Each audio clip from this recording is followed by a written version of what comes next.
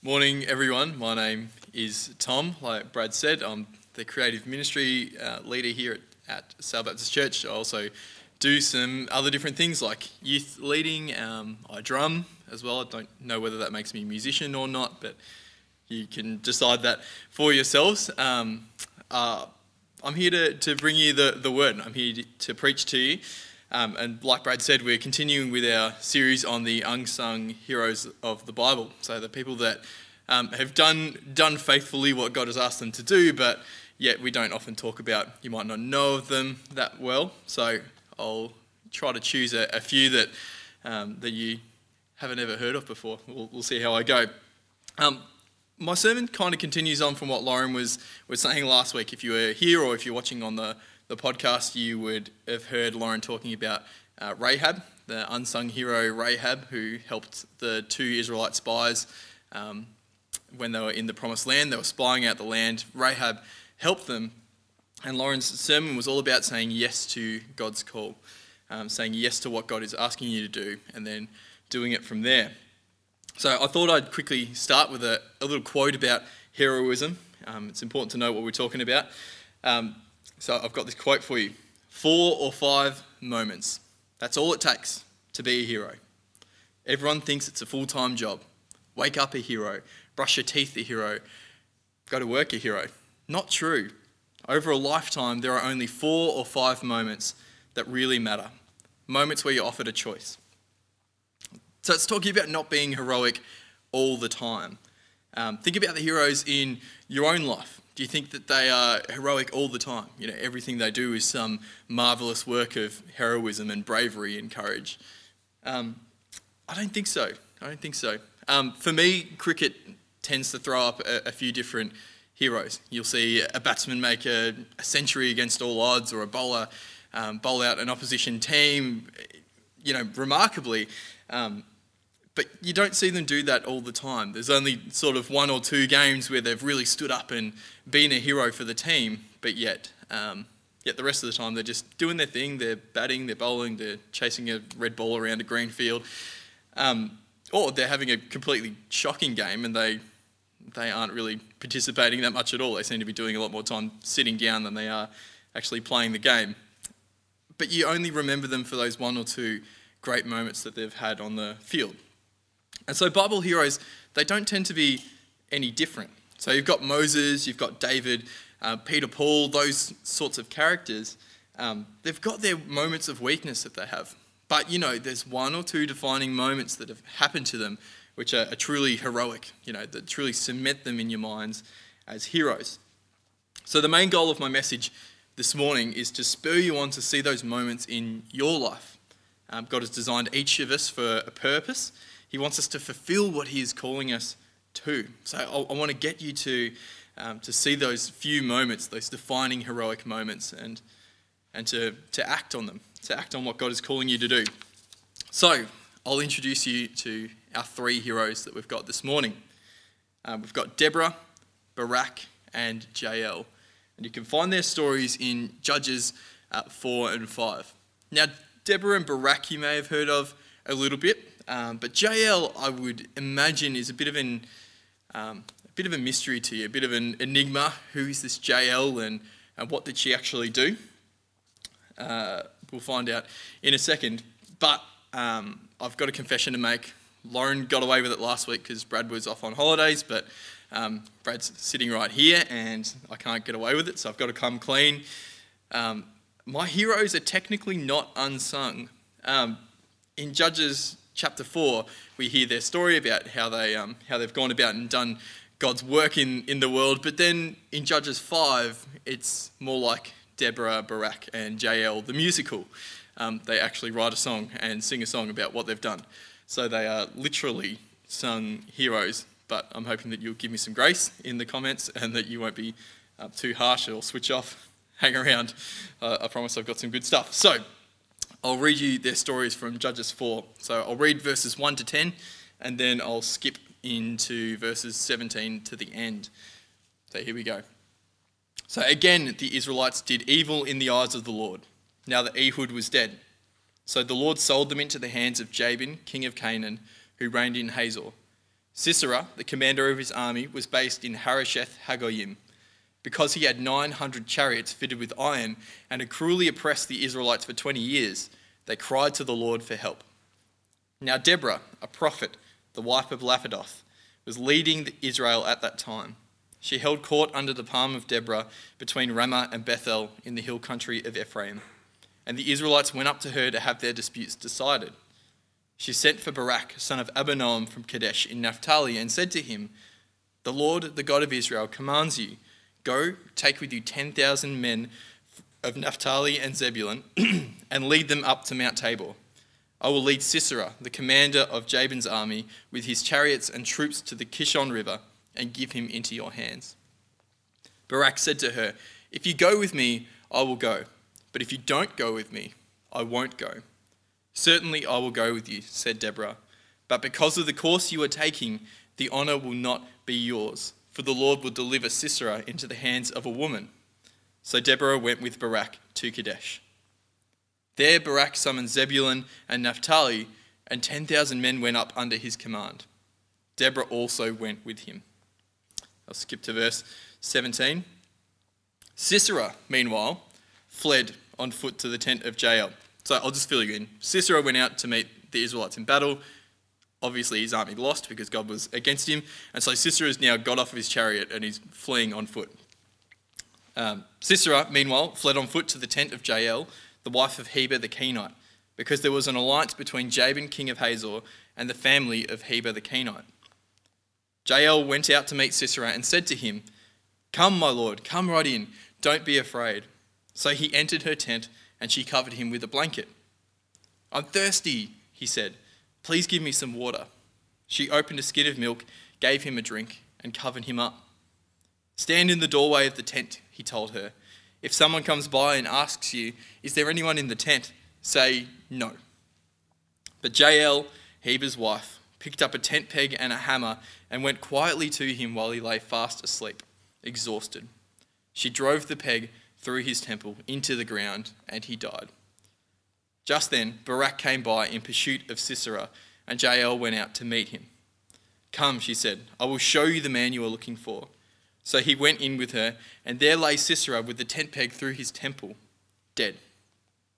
On that day, God subdued Jabin, king of Canaan, before the Israelites. And the hand of the Israelites pressed harder and harder against Jabin, king of Canaan, until they destroyed him. It's a brutal story, isn't it?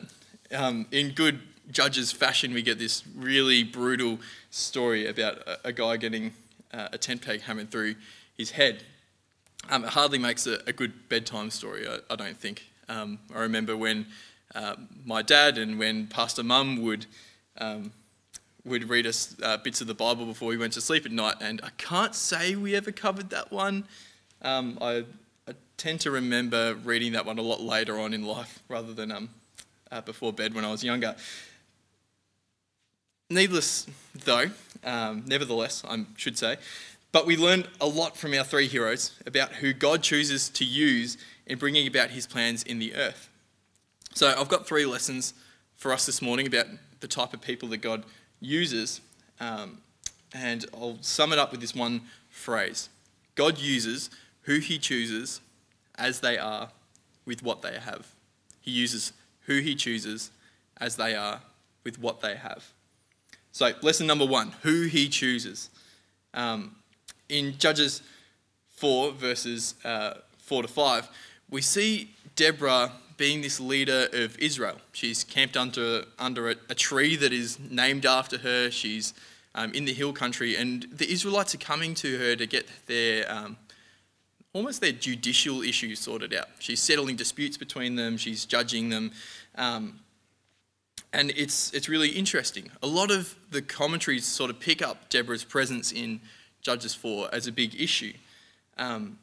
Is Deborah being the leader over Israel a good thing or a bad thing? It's an unlikely role for her character to have, to be this judicial, political leader over Israel. And it drags up the age-old argument of complementarianism versus egalitarianism. So are women allowed to be in leadership or not? Some people on one side of the argument see Deborah's presence here as a triumph. God is affirming women in leadership, slam dunk, checkmate, egalitarians are on the board. Wonderful. But other people see this same story and they read it with Deborah being a bit of an indictment on the leadership of Israel. The men are too weak to lead and they're placed under the authority of a woman. And if you remember back to Genesis 3, we all see what happens when women get to make decisions. It's a bit of a poor joke, but that's how people actually see this story. So if I was asked whether I see this as a triumph of Deborah's presence as leader over Israel as a triumph or an indictment, I'd say this, that I disagree. That I disagree that that's the point of Judges 4. I think it misses what it's trying to say. When we look at Deborah's character, we see a person of strength and faith and someone with a very close relationship with God. She's leading the people, she's judging faithfully, and she's also a prophet. She's the mouthpiece for the word of God to the Israelites. We can clearly see that God uses whoever he wants. If they are his people, then it doesn't much matter what they look like or where they serve. So this brings me to the first challenge this morning. Do we disqualify ourselves because we don't see ourselves as right enough to be used by God? Or do we disqualify others because we don't see them as right enough to be used by God? Do I ignore people because they are too old or too young? Do I only let people in the right positions speak to me? Do I shy away from the positions where God could use me because I don't see myself as right for them? It actually doesn't matter what gender Deborah is in this story. God has clearly raised her up, and she's being faithful in that call. She is unexpected in that position, but that's how God works, isn't it? By raising up unexpected people. When we look at Moses, he's this baby that was cast to the mercy of the Nile River. He grew up in Pharaoh's household and fled Egypt after murdering someone, and yet he comes back and he leads the Hebrews out of slavery. It's a little unexpected. David, little shepherd boy who can't hold a sword or a shield, and yet he defeats the giant Goliath. Little unexpected. And Jesus, God come to earth as a human. God come to earth not just as a king human or an important human, but as a baby, vulnerable and growing up and learning, and instead of following the expectations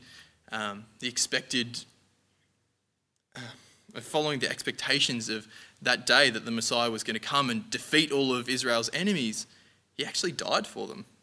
A little unexpected. God works in unexpected ways. I'll read to you from 1 Corinthians 1, verses 26 to 29. Brothers and sisters, think of what you were when you were called. Not many of you were wise by human standards. Not many were influential. Not many were of noble birth. But God chose the foolish things of this world to shame the wise. God chose the weak things of this world to shame the strong. God chose the lowly of this world and despised things, and the things that are not, to nullify the things that are, so that no one may boast before him. And right at the end of that chapter in verse 31, it says, let the one who boasts, boast in the Lord.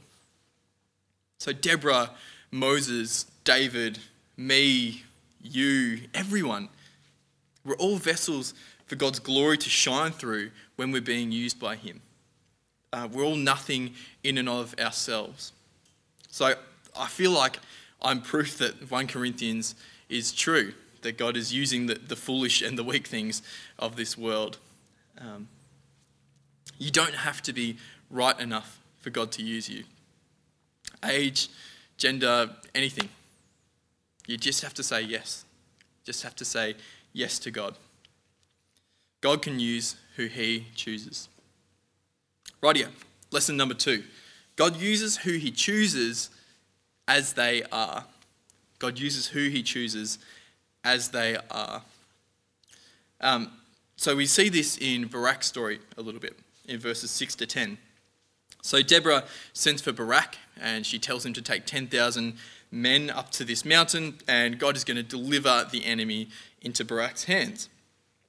But Barak decides that he isn't going to go unless Deborah goes with him. So Deborah tells him that she's going to go with him, she's not going to abandon him, but that he won't get the honour for this victory. And verses 9 and 10 make a big showing of letting you know exactly where Deborah is. There's 2 verses, and in both of them, it lets you know that Deborah is going with Barak. Barak hasn't said, oh, you know what, actually, I've got it. But he is relying on Deborah to go with him. And so we see a big difference between Deborah and Barak. And that big difference is their faith in God. Deborah's faith is so great, but Barak seems to be so small. And Deborah is acting as that mediator between Barak and God. Barak is relying on Deborah's presence as a sign that God's presence is there. And he seems to be completely in the dark about what God is actually capable of. He's relying on Deborah's faith to be his own faith. So it's clear to see that he doesn't have perfect faith in God. He doubts and he asks for proof. He's a lot like Gideon, who appears later in Judges, who doubts and asks for proof from God. But God still uses Barak without his perfect faith, without his super close relationship with God. God doesn't require perfect faith to begin using people.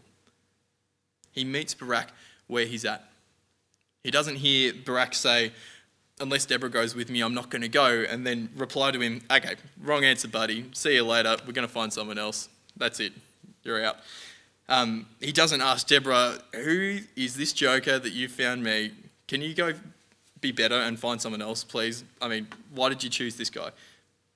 God wants to use Barak to accomplish his plans on the earth. So here's the second challenge for this morning. Do we disqualify ourselves because we don't think we're good enough for God to use? Or do we disqualify others because we don't think they're good enough for God to use? My faith isn't good enough. My serving isn't good enough. My Bible reading isn't good enough. So that means God can't use me. Do you have so high an opinion of yourself and so low an opinion of God that you believe that you have to be good enough for God to use you? The rest of Judges, mostly, show that you don't have to be good enough. So you've got Gideon, who is remarkably faithless and cowardly. He's asking God for proof after sign after proof that he's going to be with him and going to win the victory for him. You've got Jephthah, who is this character who makes a very rash vow to God, not realizing the type of God that he is. He sacrifices his firstborn daughter because he thinks that that's what God wants from him, when it's not at all. And then you've got Samson right at the end of the book, who is chasing after women, absolute womanizer. He betrays God for a woman and yet has the audacity to come back later in life and ask God to renew his strength once more for his last moments on earth. And even in the New Testament, we see this as well. Peter isn't this perfect dude. He was just a fisherman called by Jesus. He completely misunderstands what Jesus is even on earth to do while walking with him. And then he denies Jesus 3 times. And then even in the early church, he gets called out by Paul for trying to appease the Jews and not looking after the Gentiles or not embracing the Gentiles. And don't even get me started on Paul. Actually a first century terrorist, just going around killing people. If God can use him, he can use anyone. That's a whole other sermon though. So God meets these people where they're at and he uses them in his plans. God is so gentle with us. He wants to use us. Psalm 103 says this, "For he knows our frame and he is mindful that we are dust." He knows how good we are or we aren't. He just wants us to say yes. One important thing to note is that God does actually honour that better faith though. In verse 9 we see Deborah rebuking, might be too strong a word, but Deborah telling Barak that because he's chosen a path which includes a little less faith, that God was going to give the honour to a woman. God actually does want us to say yes and then just do what he's calling us to straight off the bat. He honours that faith more than a faith that requires proof.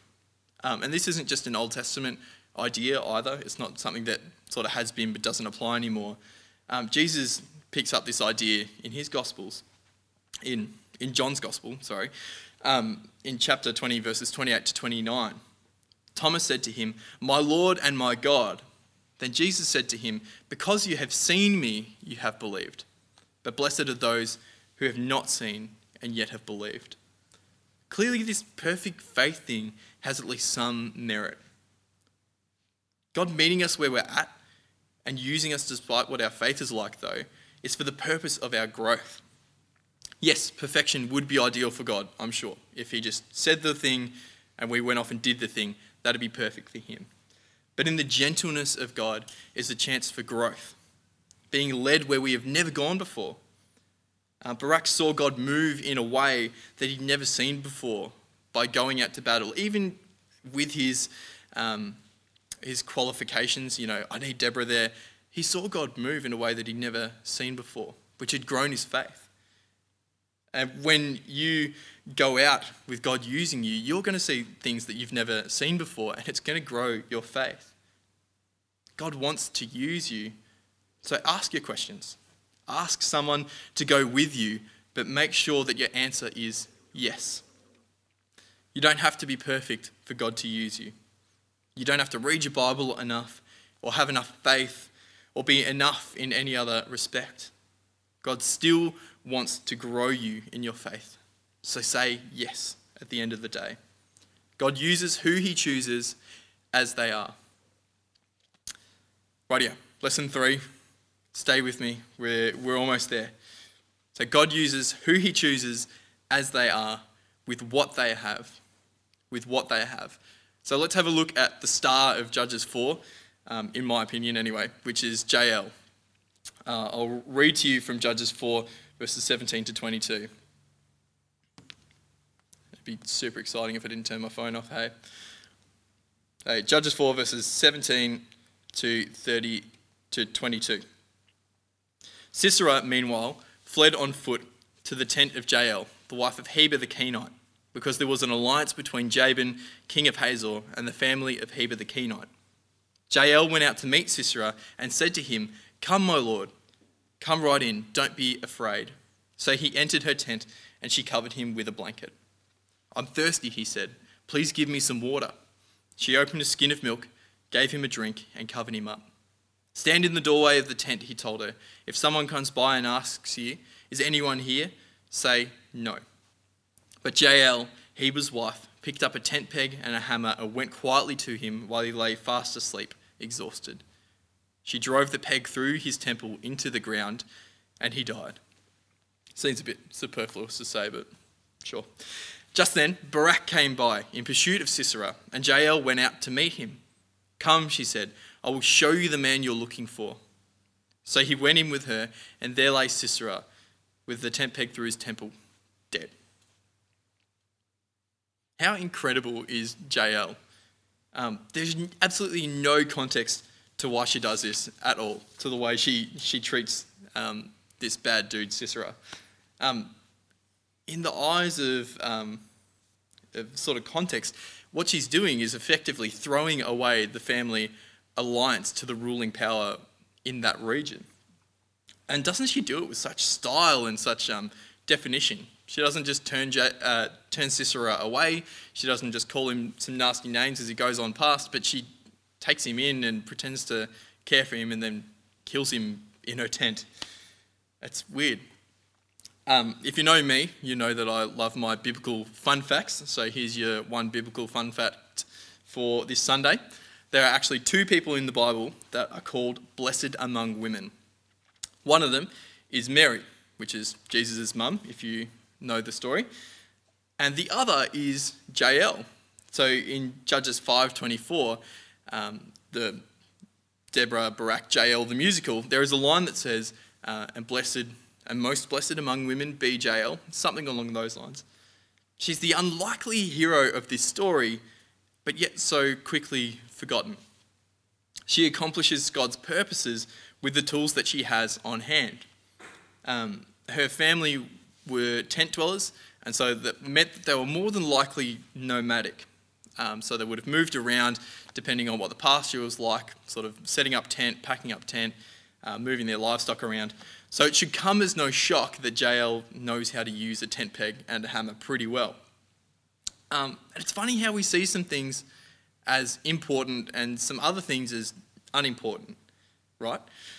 Surely Barak is the most important character in this story because he has a sword with him and he's waging war. Surely JL is less important in this story because she's only got a tent peg and a hammer, right? But we do this in church. Some giftings are better or more useful than other giftings, to the point that sometimes we make those ministries that surround the Sunday experience the be-all and end-all of our Christian engagement. Sometimes. You know that I love a good story about my brother and myself, just to illustrate my points. And today, although church is looking a little bit different because we're online, it's not going to be any different. Will, I'm sorry, you've made it into my message again, buddy.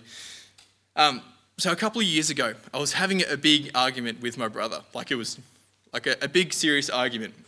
But anyway, the comment came up from one of us about the difference that was apparent between our serving in church.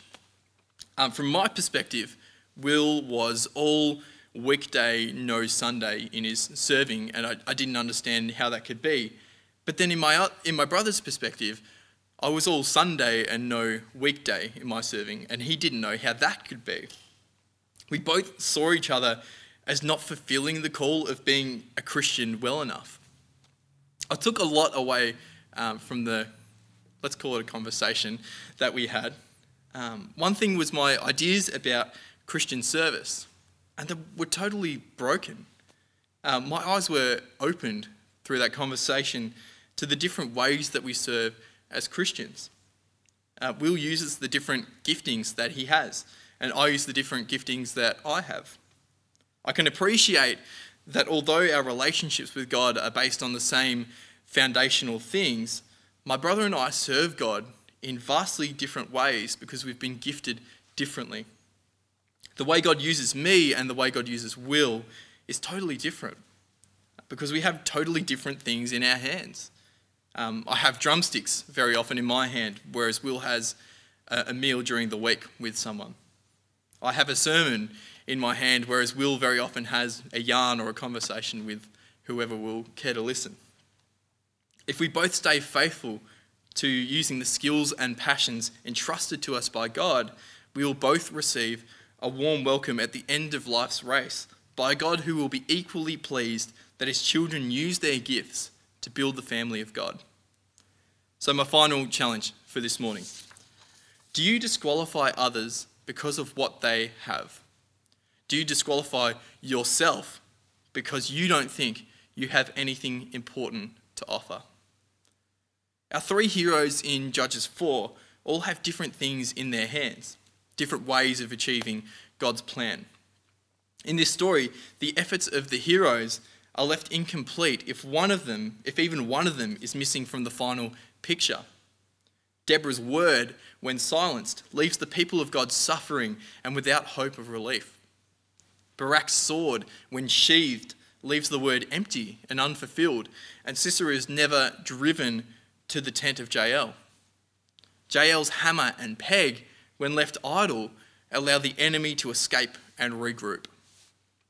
When the family of God gather together and bring all their giftings to bear, the family is grown.